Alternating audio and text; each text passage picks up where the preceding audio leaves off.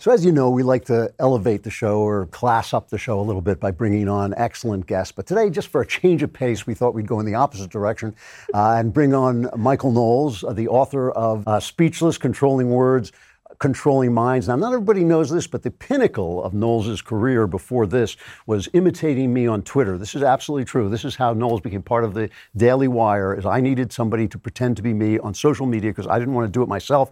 I asked my son, Spencer Clavin, no relation, if he knew anybody. He said I'd have my fellow Yaley, Michael Knowles, and Knowles was so brilliant imitating me on Twitter that seriously, I used to look at his tweets to see how I was supposed to sound. And how far you've fallen since that I know. moment. That was the best job I ever had. I do think of all the jobs I've ever had, from Subway sandwich artist when I was 14 to today, doing the show. And the job I was best suited for was being you on Twitter. It was a masterpiece. It actually, in all seriousness, it actually made me think like, that's a talented guy, because that really sounds like me. So I have, before we get started talking about Speechless and other things, I have two things I want to say about it. One is, I was genuinely, I know I'm not allowed to say nice things to you, but I was genuinely impressed with the way you wrote this book. You actually put your back into it. And it's so easy. You have a popular show. You could have just put your face out there with, the left sucks. 101 ways to own the left. Number 72 will shock you. Yeah. Right. And instead, you actually wrote a book. I've now finished it. It's like you wrote a serious book about a serious issue, the control of speech and what it means. And it's terrific, and I seriously recommend it. Having said that, you and I have a fundamental, and have had for a long time, a fundamental disagreement about the way to proceed. And the thing that's interesting to me about that, we obviously two people are going to disagree about things, but what's interesting to me about this is that it kind of represents a division in the conservative world. Yeah. That's not just a division between old people and young people, in which case I would just say, well, you're on your own because I'll be with Jesus. But it's not just that. It's an actual philosophical break on the right. So I want to get to that. But first, let's talk about the book, because it's not just, ranting at the left about political correctness. You actually have a thesis about political correctness. Yeah, it's not just ranting at the left about political. It's also ranting at the right about political correctness. Right. Yes, my thesis is that we have misunderstood what political correctness is. We think it's been around for about 30 years. It's actually been around for about 100 years.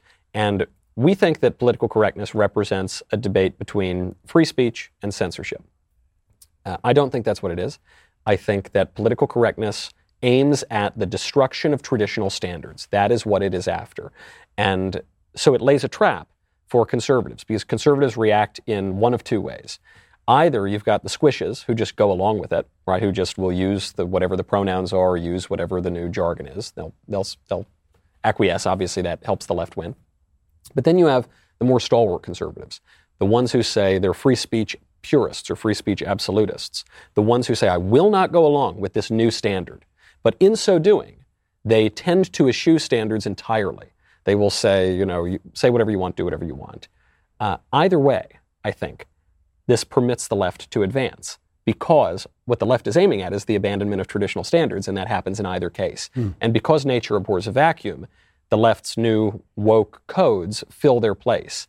And I don't think this was always the way it was, but I do think for at least the past 30 years, conservatives actually took on a lot of the left's slogans and premises to fall into this trap. And it's a subtle trap, and I don't blame people for falling into it, but it is the reason why, no matter how hard we fought against PC, Trump launched his campaign that said PC is the greatest threat to the country. And many people have been talking about it for longer. But it seems almost that the harder we fight against it, the more ground we lose. And so the reason you feel for that is because what some on the right are saying is there should be no censorship. There should be no limits on speech, and therefore they're abandoning standards, which is what the left is after. Yes, the debate between free speech and censorship, there's something to it, obviously. We do want to have a somewhat broad defense of free speech. We don't like being censored, but it's sort of an illusory situation. It's a false dichotomy, I think. I think all speech regimes necessarily limit some things, in part because language is limited. Language discriminates one thing from another. Right. If Bruce Jenner is he isn't she. I suppose that's imposing a limit, a sort of censorship on people. But, society will always have some things that are settled, that are beyond debate. Bill Buckley talked about this in 1966.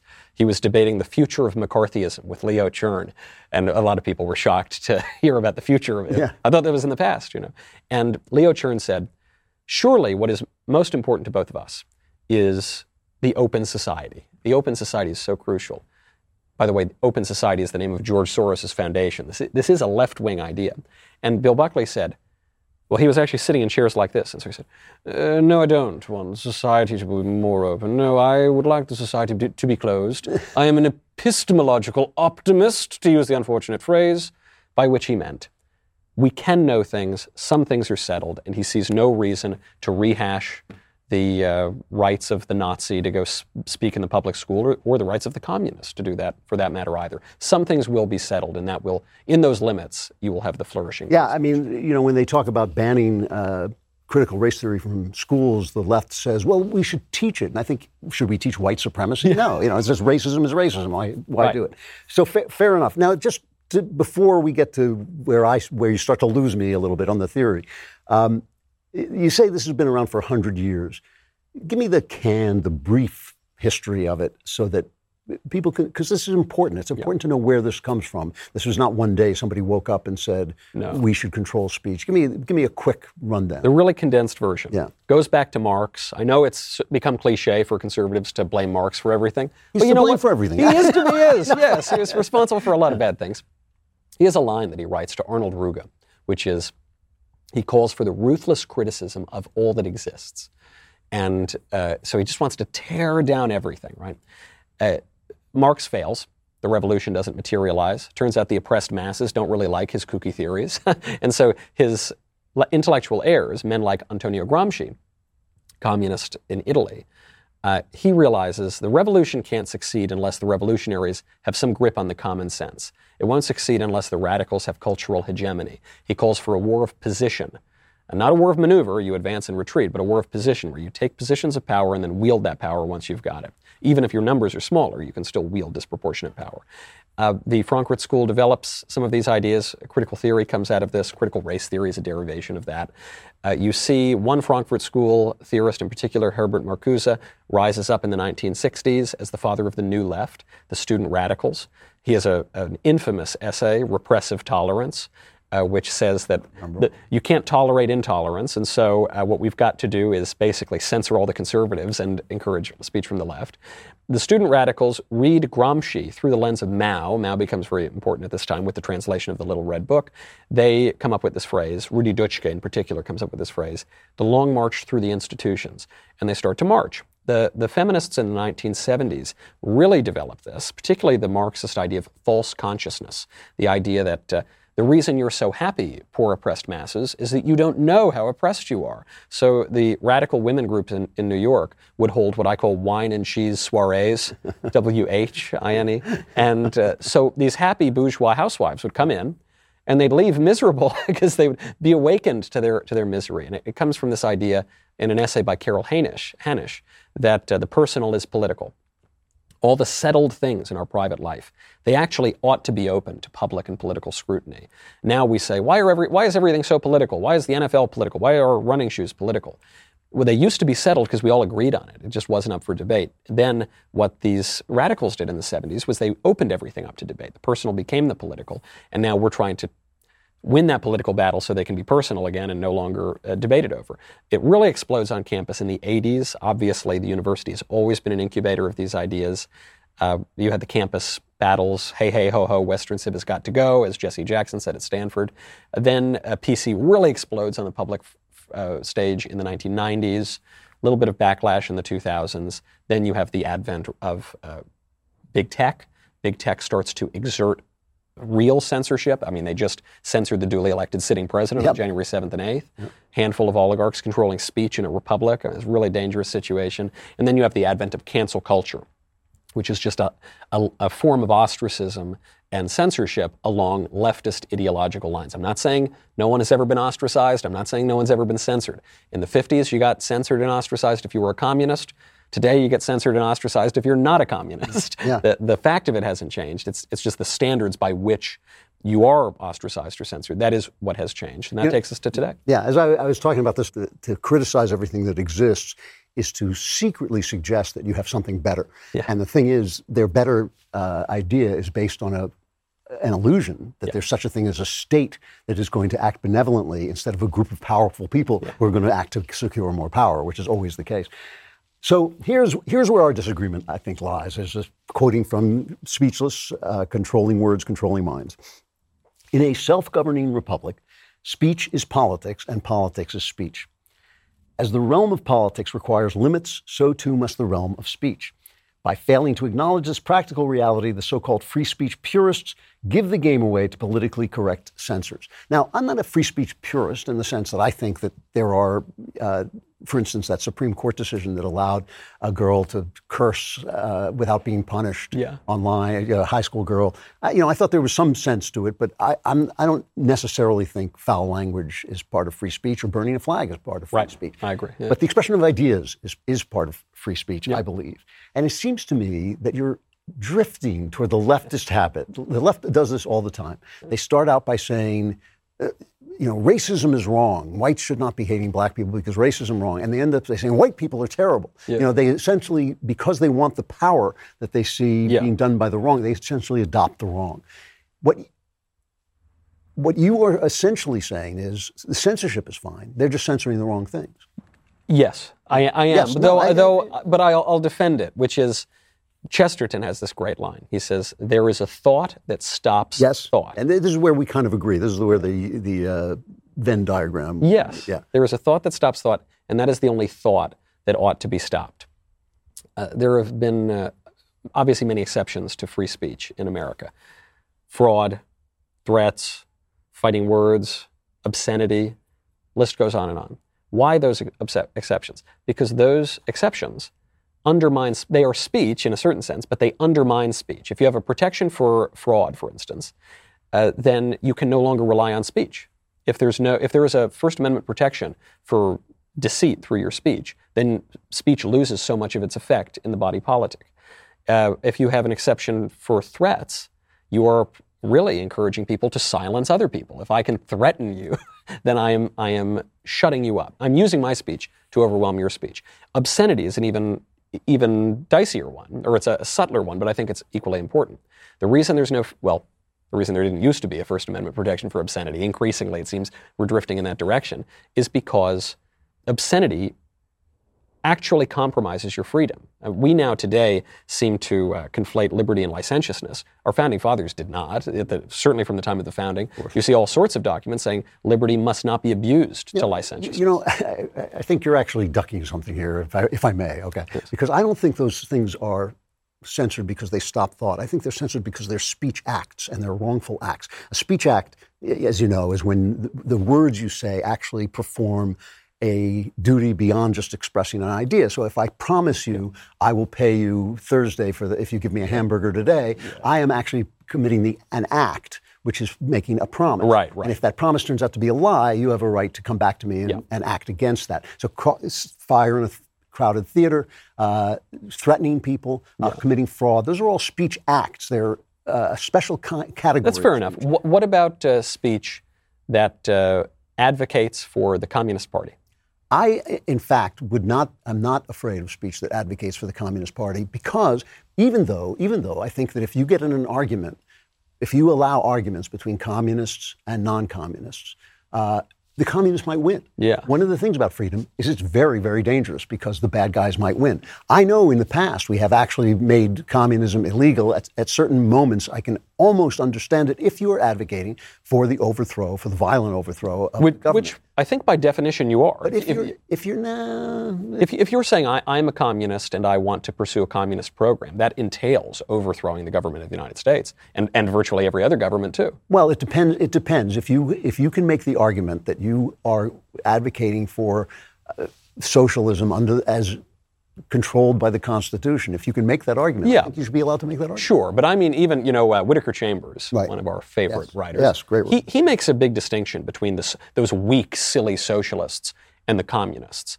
And I'm not actually arguing that we ought to even censor socialists but I'm talking about this narrow exception, which, on the books, plenty of people were prosecuted for being communists. Yes. But I'm using it to make the broader point. The communist is using his speech to undermine the entire free speech regime. It seems that there are certain... So are you. No, I think I'm using it in accordance with the broader history of the American. So that you want to protect free speech. You're censoring speech to protect free speech. Yes, I'm censoring. I'm putting certain limits on speech in order to protect free speech. I mean, this is why, for instance, John Locke famously says free speech for everybody except for atheists and maybe Catholics. Right? Right. But and I say this is a mackerel-snapping papist. Yeah. John Milton said the same thing in Areopagitica, right? Most famous defense of free speech in the English language. Everyone gets free speech, but not those papists. Why did he say it? Is it just because he was stupid? Is it just because he didn't get it? No, I think he did get it. I think what he realized is there must be a bare minimum of understanding and shared thought to keep a stable regime that will permit the free expression of ideas. So, to ask the Thomas Sowell question, who decides? I mean, if you look at the people who have power in America today, can you name one of them who should have the power to censor, to decide which speech is harmful? Well, this is I think the practical or the hypothetical objection that people very often make is if we permit there to be limitations on free speech, why they might threaten our free speech. And my answer is, we've already permitted that, and it's already happening, and we're already the victims of that. They can kick the duly elected president off Twitter. They can do anything. No, you're absolutely right. But the question that's still avoiding the question. Well, no, but then I'll take it even further. So yes, I agree. Right now we're in this terrible position where the left is controlling our speech, and controlling our minds, and controlling our country. Yeah. And I want to fight back against that. So I can either fight back against that by saying, "Hey guys, stop it. We shouldn't have any limitations on speech." Or I can fight back against that by reasserting the traditional American limitations, the traditional American standards, and wielding political power to actually force them to stop using their political power against me. And my answer to it as well is, there is the left right now, which is saying we're going to censor you and we're going to have hate speech laws and whatever. Then I think there is the call it the libertarian answer, although, this would have been a foreign idea to people like Locke or Milton, but call it the classical liberal libertarian answer of no limits at all. And then I think there is the very far sort of Catholic integralist answer, which is, how do we determine the limits? Submit to pontifex. There you go. Now we've determined the limits. But I'm actually offering a different suggestion, which is a very naughty word that you're not allowed to say. Talk about censored words. Prudence. I think prudence is not only a virtue, I think it's the conservative virtue. And it's something that Edmund Burke talks about at great length. How do we decide what the necessary and inevitable limits are? Because also part of my argument is not we don't have limits, but we should. Part of my argument is we always will have limits. The question just is, what are those limits? So my prudential argument is, why don't we just look to the past? Why don't we look to what our forebears thought was reasonable? Why don't we look to what has worked and led to flourishing in America? I don't think anybody believes that today's speech regime is the best we've ever had in America. Because, by the way, some people say we have way more free speech than we used to. Some people say we have way less free speech than we used to. It's kind of a little bit of both. I think we just have different standards. And so I can say any of those George Carlin words on TV, and I'd be applauded for it. But I can't say that a man is a man. And I could actually face many repercussions from the society. Soon enough, I might face legal repercussions for it. Well, first of all, going back, one of the reasons we can't go back to the past is because we don't live there. Yeah. And one of the things you had in the past, I mean, when John Adams said our Constitution is for religious people, the reason he said that is because you have to oppress people if they will not control themselves, right? I mean, if they are not responsible to a moral order, you have to oppress them, right? That's how free regimes fall, because chaos ensues, and as Plato said, and then you need the strong man. Yeah. So, but when people have stopped believing, when people have stopped holding themselves to a moral order, then I don't understand how you impose the ideas of the past without oppressing them. One of the things that strikes me is I think we're suffering from too much censorship even before this. Yeah. And the most important way I think we've allowed them to censor us is by taking religion out of the public square and God out of the schools. So there's an area where the censorship, to me, paved the way for everything else. Yeah. So if our answer had been, no, wait a minute, this is one of the key aspects of human life. We should be able to teach it and put forward. Yes, but I don't think taking religion out of the schools was, I guess this is kind of my central view of the whole thing, is I don't think it's just along this scale of free speech to censorship. I think when they took religion out of the schools, you had some free speech for Christians to pray, and you had some censorship. You were not permitted to espouse atheism in the schools or frankly anywhere else. When the Supreme Court decided to invent the constitutional prohibition on prayer, you just switched the standard. Now you were perfectly free to espouse atheism. Now it's effectively mandatory, but you were not permitted to espouse Christianity. So it was freer for some people. There was greater censorship for other people. And I think the religion point is very good, because I totally agree with your point on John Adams. One way, there is a little bit of a paradox here, because in order for people to be free, they need to be educated. That's what liberal education is, to make sense of your freedom and to tamp down all your base passions. But in order to educate people, you kind of have to coerce them. Well, that's true. Yeah. But there are some things that you can do in a school, and especially in a public school, that you can't do anywhere else. And when you bring children into things, everything becomes a lot more complicated. Yeah. But it strikes me sometimes that what you're trying to do is the left took 70 years to march through our institutions, and they took them over. Yeah. And they took over our cultural institutions. They melted people's minds. They taught people ignorance and all this. And what you're trying to do is let's pass a law against that. In other words, you're trying to solve by the heavy hand of government what the left accomplished by the hard work of taking over the culture. I think we need to do both. The left also accomplished it through the heavy hand of government, like when they banned prayer in the public schools. Well, right? but they did that through argument, right? They did that through winning in the Supreme Court. Yeah, some robed lawyers did it. Yeah, I don't know if the arguments were that good, fair enough. But I just think, of course I agree. We need, and I do not in any way advocate ignoring the culture. I think very much we need to infiltrate these institutions and retake them, or demolish them in the case of those that have been so hollowed out.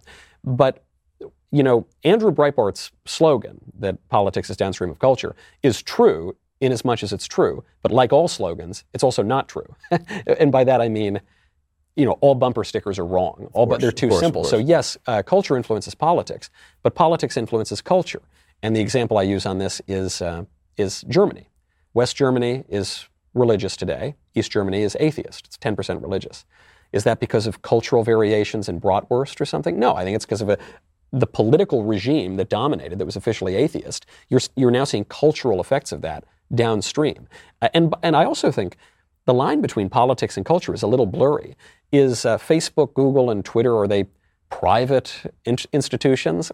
Kind of. They also kind of work with the government. And the universities, are they private? Well, they kind of work with the government too. Well, here's a place where I think we have a lot in common, because I do believe our philosophy, our national philosophy, is that our freedoms come from God, and that the governments are instituted among men to preserve those freedoms. If they're being taken away by Amazon, it's the same as if they're being taken away by the government. The government still has to preserve our freedoms in some way. Cocaine Mitch McConnell made this point. He said that these corporations are acting like a parallel government. They are, and the left used to know this, by the way. When the corporations tended to be on our side, when we had a manufacturing instead of an information economy, the corporations were on our side, and the left, even with the word corporation, sent them reeling. I want to talk about the religious aspect about this, because you've mentioned Catholics a number of times, and much of this essential criticism of liberalism or even libertarianism. I'm not a libertarian, but I am a liberal. I am somebody who believes in the free flow of information, the free exchange of ideas. I'm willing to risk my freedom on allowing people to have the freedom to debate even bad ideas.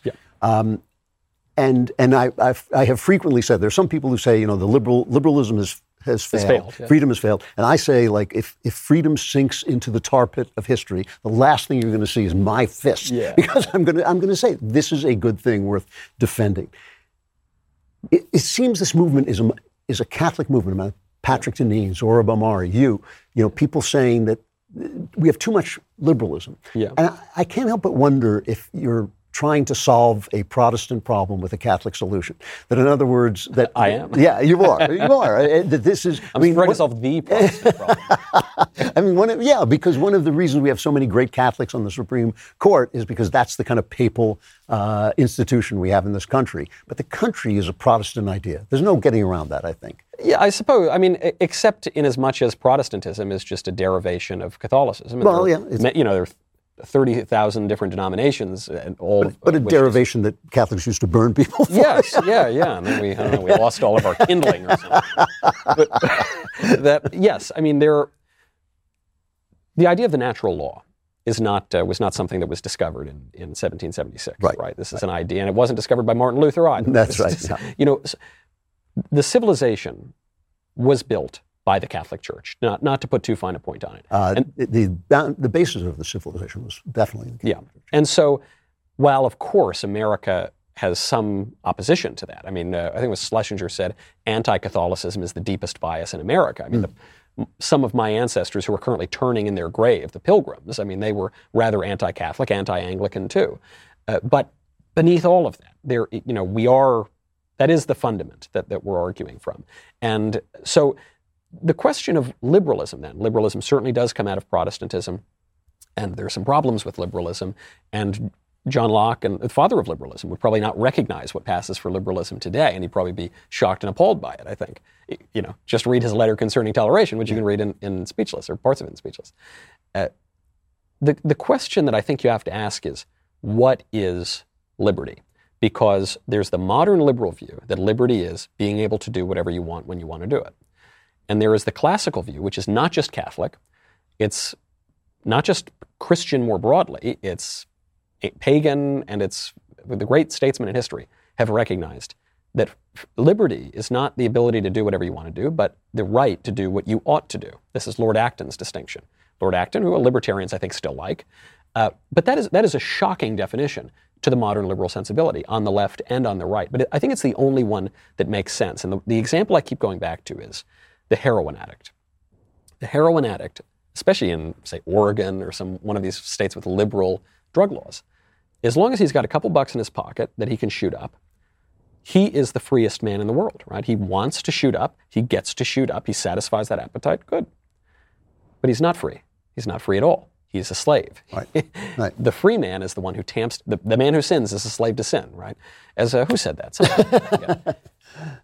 The man who tamps down his base passions, the man who controls his appetite and brings those baser desires into discipline underneath his rational will, and the rational will mediates between the divine will and the appetite, that man is free in the classical understanding of it, in the Christian understanding of it, in the understanding of our founding fathers. And that just went away sometime in the 1960s. So when we say, freedom is bad or something, liberalism is bad, we're not really saying freedom is bad or liberty is bad. We're saying this perversion of liberty is bad. And actually, it's not even liberty, it's the opposite of liberty. Well, listen, this is where we agree, obviously, and this is the conversation we've had numerous times. The difference, I think, for me is that I'm not a libertarian, I'm a structuralist.